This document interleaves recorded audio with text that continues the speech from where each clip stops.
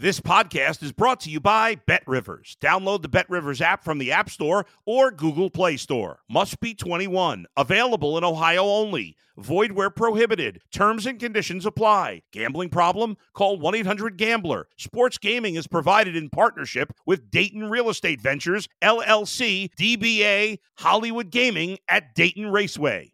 If you're a tennis fan, you'll love Betting Weekly Game Bet Match on the BetRivers Network. Whether you're a bettor or just love tennis, you'll enjoy the in-depth analysis each week of the tennis calendar. Subscribe to Game Bet Match today from your favorite podcast provider. It's the Mike Francesa Podcast on the BetRivers Network. Hello again, everybody, and welcome to the Mike Francesa Podcast, brought to you, as always, by the good folks at BetRivers. Download the BetRivers app, new and improved all the time, and get ready for the football season. The college football season began on week 0, as they call it, the other day with a couple of games, including Notre Dame's rout of Navy, USC jumping out and scoring a lot of points against San Jose State. But we'll be ready for the football season. We got a lot of new things to introduce. We will do that, too. Those things coming in the weeks to come. But first, we got to put a finishing touch on some other things here in late August as we get into the last week of summer, really, because for all intents and purposes, summer's done on Labor Day Monday. So you have another week of summer, and it's been a strange one, especially in Saratoga. I was in Saratoga for the Travers. I was there because we were going to run High Oak in the Forgo, which we did. He ran well. He ran third. He didn't get a pace to close into, nor did the favorite, which is why Gunite won the race. But obviously, the storyline came out again to be one of just horrific, tragic incidents that have plagued racing and have plagued the Saratoga meet. You know, this will go down, folks, as this will go down as probably the worst Saratoga meet that anybody can remember, for two reasons. One, of course, the enormous problem with horses breaking down. The second being that it has almost rained every single day during the races. It even rained on Travers Day for a while in the afternoon around the 8th race. It is unbelievable. It's almost uncanny how much rain they have had, and it has plagued that meet from start to finish. So it is a meet that I've never heard anyone ever say this before, but people up there were actually saying, can't wait till this meet ends. And watching a very talented young horse break down after he had almost, in a carbon copy performance, done what Maple Leaf Mel did to the field in the test. Put the field away, just completely bottomed him with the speed, and then was going to have a curtain call on the way to the wire. Same thing on Saturday. And what we saw was a repeat after he had put the field away and he's opening up 4 or 5 lengths and about to have a triumphant run to the wire, breaks down in horrific fashion. It actually sent a lot of people to the exits. It took all the life out of what was a day of, tremendous racing, 5 grade ones. Place was packed. And it just, again, threw this complete cloud over the entire sport. You've seen statements made by NYRA. You've seen statements made by organizations about investigations that are going to happen, certain things that are going to happen, like the idea that they're going to also have the state vets and the NYRA vets check the horses 3 days before the race. That's not the problem here. You've seen 2 horses that were worth millions of dollars break down in the height of their performance. And I can tell you that Maple Leaf Mel was treated like a part of the family. If that horse had had a pimple, it wouldn't have run. If that horse if it had sneezed, it wouldn't have run. So there was nothing wrong. That horse was brought up to that race in optimum fashion. That's not what caused this. That's not what caused the breakdown on Saturday to another precocious talent. What is happening here has everybody puzzled. Are some horses on some levels at some tracks being abused? Yes. Are they maybe being given drugs? Are they being run when they shouldn't be run? I'm sure that is an issue at certain places. That is not the issue with these breakdowns we've seen at Saratoga that have just leveled the sport. I don't have the answer. Nobody has the answer. You talk to trainers who have been in this game forever, they don't have the answer. But one of the things that has come up in speculation is the idea that maybe the enormous inbreeding, which is such a part of the thoroughbred breeding game, you breed the best to the best and hope for the best. They try to create the fastest horse they can. Speed, speed, speed, speed. Speed sells. Speed gets you the big money. Speed, speed, speed. And maybe the inbreeding, which is illegal on the human level, has to be curtailed because maybe that is affecting the durability of these animals. Remember, if you've been in the thoroughbred game at all, and I've been around it a very long time, I've been an owner for a very long time, you know that almost every phone call is bad. And the better horse you have, the more likely it is to be very hard on itself and to come up with injuries because it's fast. If you're slow, you're not going to beat up your body the way you are if you're really lightning fast. So the better horse has I think, an increased chance to be infirmed. And injuries are an enormous part of the game. These are very, very fast, talented athletes, bred to run, who are carrying up to 1,200 pounds on legs that are like toothpicks. That is how these horses have been made. And it is very hard to carry that weight at that speed, sometimes up to 40 miles an hour, over a period of time and over a route of ground. Now, is that the answer? Are we going to have to completely, radically change the breeding part of the industry? I don't know. They're going to, I'm sure, have, and we already know that's going to happen, there are going to be major investigations into what is going on here. But the answer is not just we can't send horses that are less than 100%, because I guarantee you the two talented stake horses who we have watched have their legs shattered during the race were cared for as well as you can possibly be cared for. The issue is not that they were in any way sent out there at less than 100%. That is not why they broke down. We have to get to the reason why they broke down, but I don't know that it's going to be an easy thing to uncover. And if it's something in the breeding that has to be changed, that is going to be met with a lot of opposition, because you're talking about radically changing an industry. But it may have to be changed. But it has been a very, very tough year to be around horse racing, and a very, very tough year at Saratoga. You know, I tweeted yesterday that the Yankees were a clown show. I sat down yesterday and started to watch the game. The first inning was embarrassing, the way they threw the ball around. They never hit.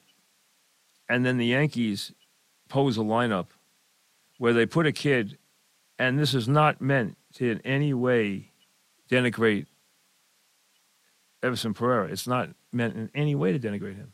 He's had a handful of Major League at-bats. But why would you possibly, when he's 2 for 18 with 7 strikeouts, and you want to play him every day, which I understand they want to play the kids now because there's nothing else to do. But if you want to put him in there, why would you, after he opens up 2 for 18 with 7 strikeouts, why would you bat him cleanup? For what possible reason would you produce a lineup batting him cleanup? He did get one of the Yankees' 4 hits yesterday. It was a ball that just basically hit the end of his bat and got into the outfield, right off the end of the bat, in 4 attempts. The Yankees got 4 hits and blew a 4-2 lead and lost again. Didn't win a series again. Have won 1 series since June. And that was against a god-awful team. They are a terrible baseball team. Yesterday they started 8 right-handed batters against a righty pitcher, which tells you that their whole plan is flawed dramatically. And it's such a bad lineup. It defies description. The Yankees have had 5 or fewer hits 23 times this year. They've had 2 hits. They've been held to 2 hits in games in record-breaking fashion over the last month. They are completely inept. If LeMahieu hadn't gotten hot in the last week, their numbers would be even worse. It is completely nothing short of a colossal embarrassment what the Yankees are putting out as a product right now and how they conduct themselves as an organization right now. They deny any of this as a problem. They are now 6 games under 500. They haven't had a losing season, we know, in 3 decades. That is probably going to go by the boards. Who cares if they finish 500 or finish under 500 or finish 10 games under 500? It makes no difference. But it's almost like they don't see the issue. They don't see the problems, and they're the only ones that don't. That's the alarming part. This isn't some organization. This isn't some run-of-the-mill organization. This is the New York Yankees. And you sit there and say, how the mighty have fallen. And they continue to deny. They continue to defend a plan and a way of doing business that clearly is leading them to complete futility.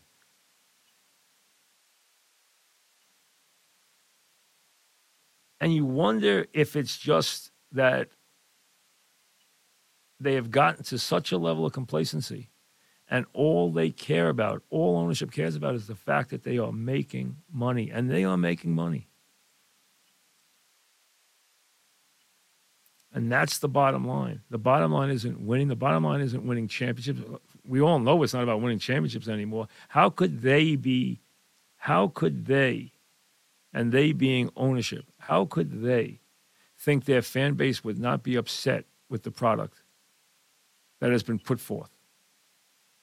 How can they not understand, and they've made the statements that they don't understand why the fans are upset when they haven't been to a World Series since 2009? These are the Yankees.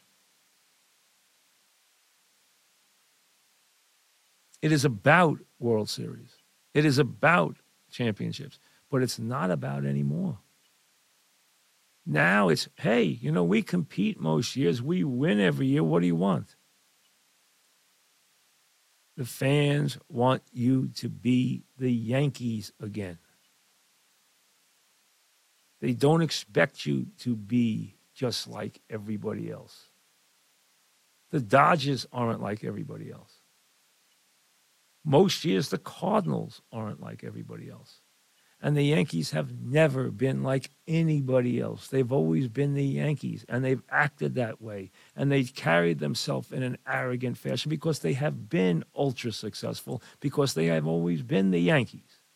Yes, there have been moments in their history when they fell off the path and had to modernize as they did in the mid to late 60s when baseball finally said, we're finally going to take this machine down with an organized draft so the Yankees don't get all the players. Let them get old and nobody trade with them. And they did. And they finally sent the Yankees careening and then realized it wasn't good for the sport when they were out of it from 64 to 76. They didn't find it appealing to the sport. They found it to be something that hurt the sport. And let's be honest, since the Yankees came back then, except for a couple of gaps, including one real bad one during the Stump Merrill years, they have been an incredibly successful franchise. And they counted their successes in championships, not winning seasons, not playoff appearances now, which is easy to accomplish. Championships.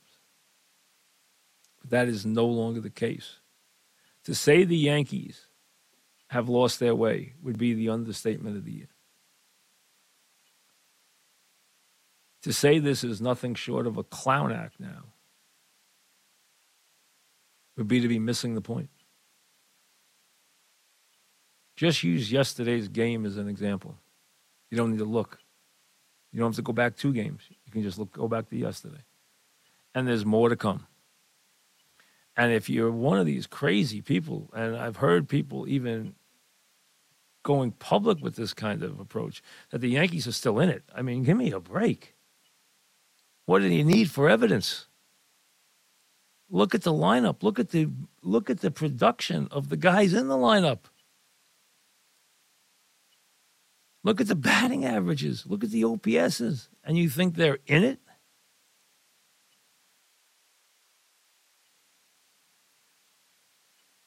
It cannot get much more embarrassing. But, hey, stay tuned. The Yankees might be able to outdo themselves when it comes to that. You know, there was so much. I think you have to go back to when the Giants and Jets first met in a preseason game, if you're old enough to remember the buildup for that game. And I do. This game this past Saturday really took on that kind of excitement and importance.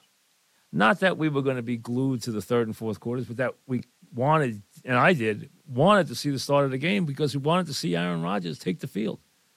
It had been years since he ever stepped on a field in a preseason game. But he wanted to get a dress rehearsal in and even admitted afterwards that he was a little nervous. And he played 2 series and threw 1 beautiful touchdown pass. And everyone got a glimpse at what they're expecting this year and will expect right out of the box against a very, very difficult schedule right off the start. But the excitement that Rodgers has brought to this team and the anticipation for this football season in this utterly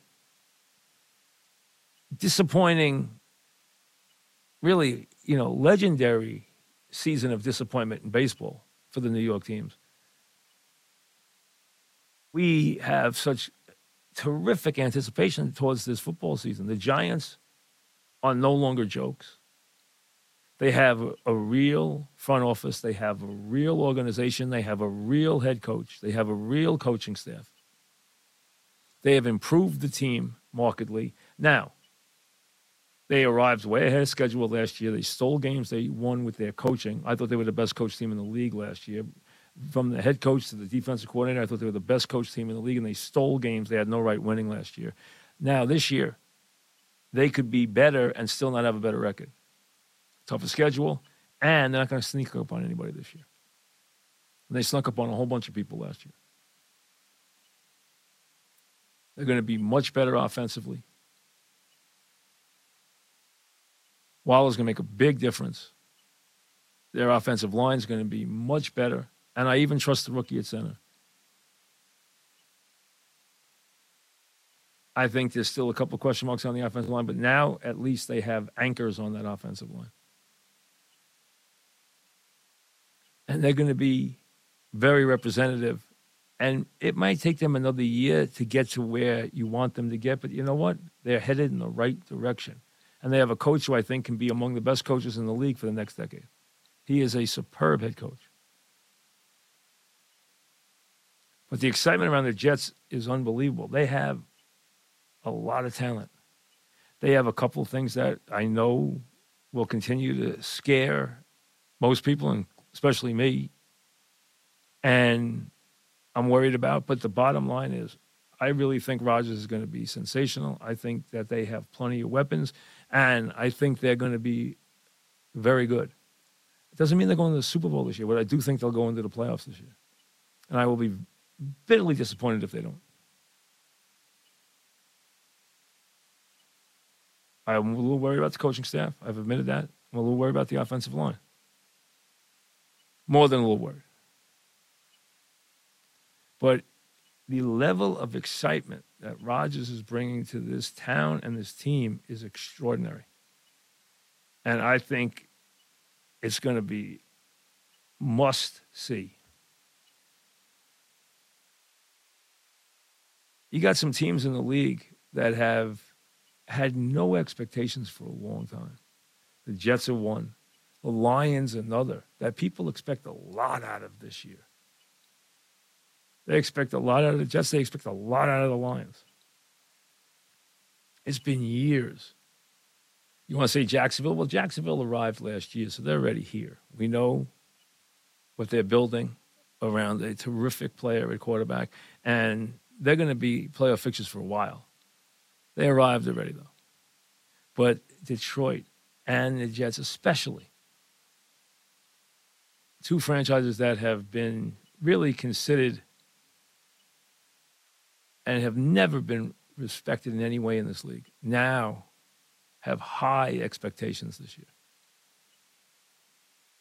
It's going to be fun to watch both as they move into prime time, as they become very, very big players on the NFL scene and on the NFL stage.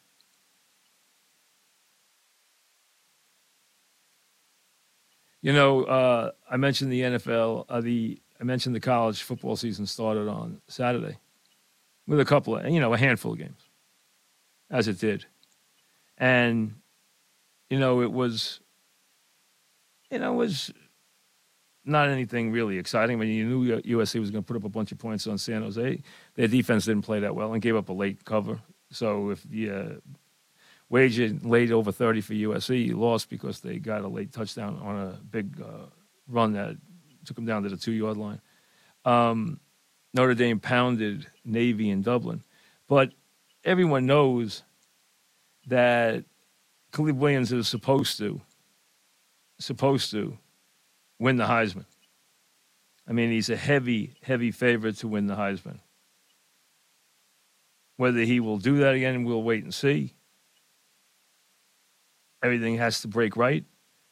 He got off to a nice start, throwing 4 touchdown passes against San Jose. 18 of 25, 4 TDs. Could have done more. But, when you look for guys who could be in that mix, do not look past Sam Hartman at Notre Dame. They'll mention quarterbacks at LSU. They'll mention quarterbacks at Clemson. They'll mention quarterbacks at Texas as guys who could maybe upset the apple cart. But do not discount Sam Hartman. He opened up 19 of 23 with 4 touchdown passes for the Irish. Remember, this is the Wake Forest quarterback who is now a grad student at Notre Dame, who is actually if you count that first year when he got hurt about 4 games into the season, is in his 6th year of college football. He's 24 years old. But he brings something very special to the Notre Dame quarterback position that they have not had in a long time. And remember, big player, big quarterback at Notre Dame historically has been a very, very popular Heisman candidate on a good season. Notre Dame's going to have a good season. We'll see if they have a special season. But watch Hartman as a very, very distinct live underdog in this whole proceeding because he is going to put up big numbers at Notre Dame. 19 to 23, 4 touchdowns in the blowout win over Navy, 42 to 3. A little different Navy team, different coach.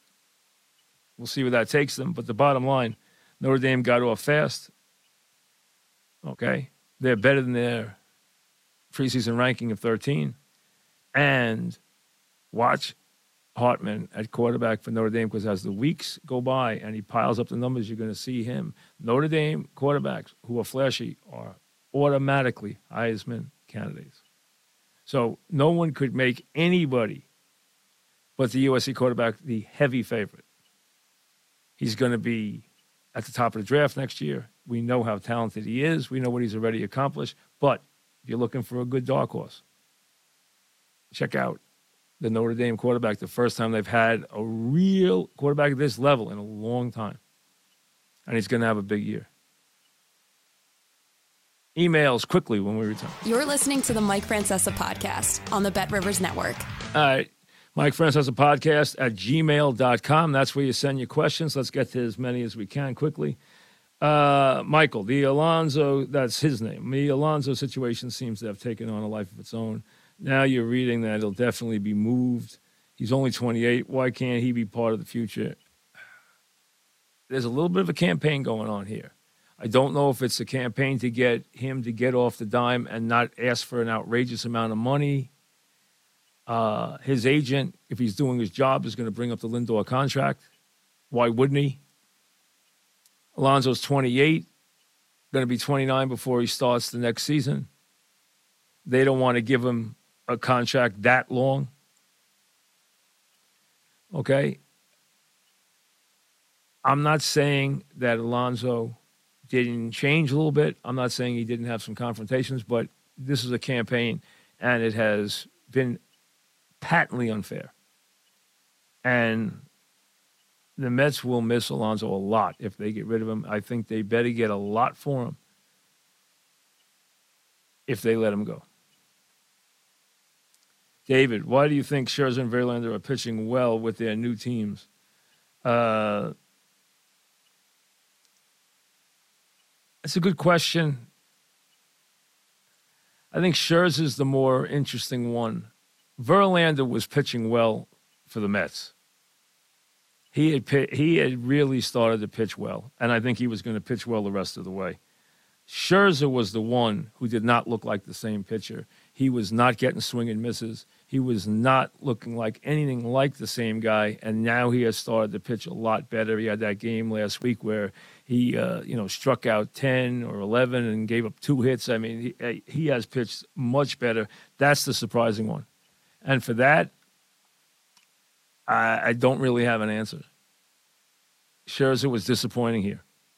He was disappointing the end of last season. He was disappointing this season. That's the surprise. Verlander was pitching well anyway, but Scherzer has been a big surprise. Hey, you know it's Scherzer. You know he's good.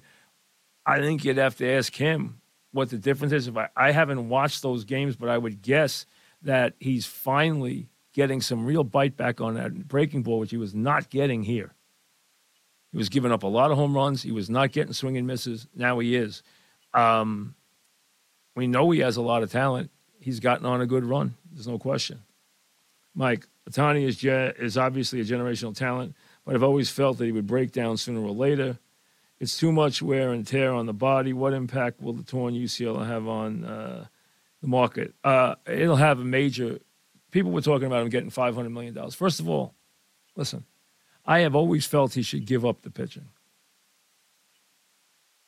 First of all, if you want a guy now as an everyday slugger or a starting pitcher, the way starting pitchers have been minimized into 6-inning guys, I want an everyday player, especially if he's going to hit 40 home runs. So also understand what a person's body goes through when they make a start. Buck Showalter, who knows, and again, knows as much about baseball as anybody I've ever met, talked about the other day how every pitcher bleeds after he has a starting pitches of, a 6 or 7 inning game. It is an unnatural act. It is very difficult on the body. That was going to take its toll. It would also take its toll on him going forward if he tried to continue to pitch and hit. And I think he should, the best thing for him to do going forward is declare one. I think the pitching goes away. Number two, I think it affects him probably to the tune of $150 million overall. He'll still get a lot of money, but it won't be the insane money they were talking about, which was $500 or $600 million. David Fanwood, has the pendulum swung so running backs are now undervalued? I'd have to say yes. You know, the running backs don't get it, though. They think that if they get free, they're going to get the money, or they go to another team, they're going to get the money. They're not getting the money. The position has been changed. Just like now, how much money the wide receiver gets. Just like in the era of the blind side, how much money the tackle gets. The bottom line is the game has changed. The pecking order has been established, and running backs are not going to get paid phenomenal amounts of money. It's not going to happen no matter where you go. So getting them to switch teams might get you a little bump. But the idea that you hit the market and all of a sudden you're going to get rich, it's not happening. Nobody's giving you the money. The position has been changed and devalued. People want more than one running back, and they want them young, and they want to get them at a cheap price. It's not a good time to be a running back. Patrick, should the Yankees trade Judge for the right package of prospects and or young players? Judge is 32 next season. The Yankees seem like they need to rebuild from top to bottom. Hey, no. The Yankees need Judge. The Yankees need a star. They need a drawing card. They need Judge. They need to keep Judge right where he is. Jason, with Judge and Trout being two of the best players of their generation, can we foresee one or both players of their caliber never playing in a World Series or even winning a World Series? Hey, you know, it happens. In the old days, it happened a lot. There were a lot of great players. Ted Williams spent very little time in his career, a minuscule amount of his career in the postseason. Ernie Banks. Go down the list. There's many, many great players who never played on good teams or never played, but the sport has changed. The way we view sports has changed. You now don't have 162, or in those days 154, now 162 game season, and then a best of 7 series at the end of the year. No way would that series ever depict for you the value of a player. It was a 4 to 5 to 6 to 7 game series. How are you going to use that versus 162 games to evaluate a player? But now you have a month of playoff. Now you have rungs of playoff. So being a dominant player in the postseason is considered more valuable now to your career in terms of everything, including your legacy, than the regular season. If you are good in the regular season now and don't participate in the postseason or participate badly in the postseason, it hurts your career. In the old days, it didn't. You can go back to years where Babe Ruth didn't hit in the World Series. You can go back to years where Joe DiMaggio didn't hit in the World Series. You can go back to years where Mickey Mantle, who played in 12 World Series in his first 14 years in the majors,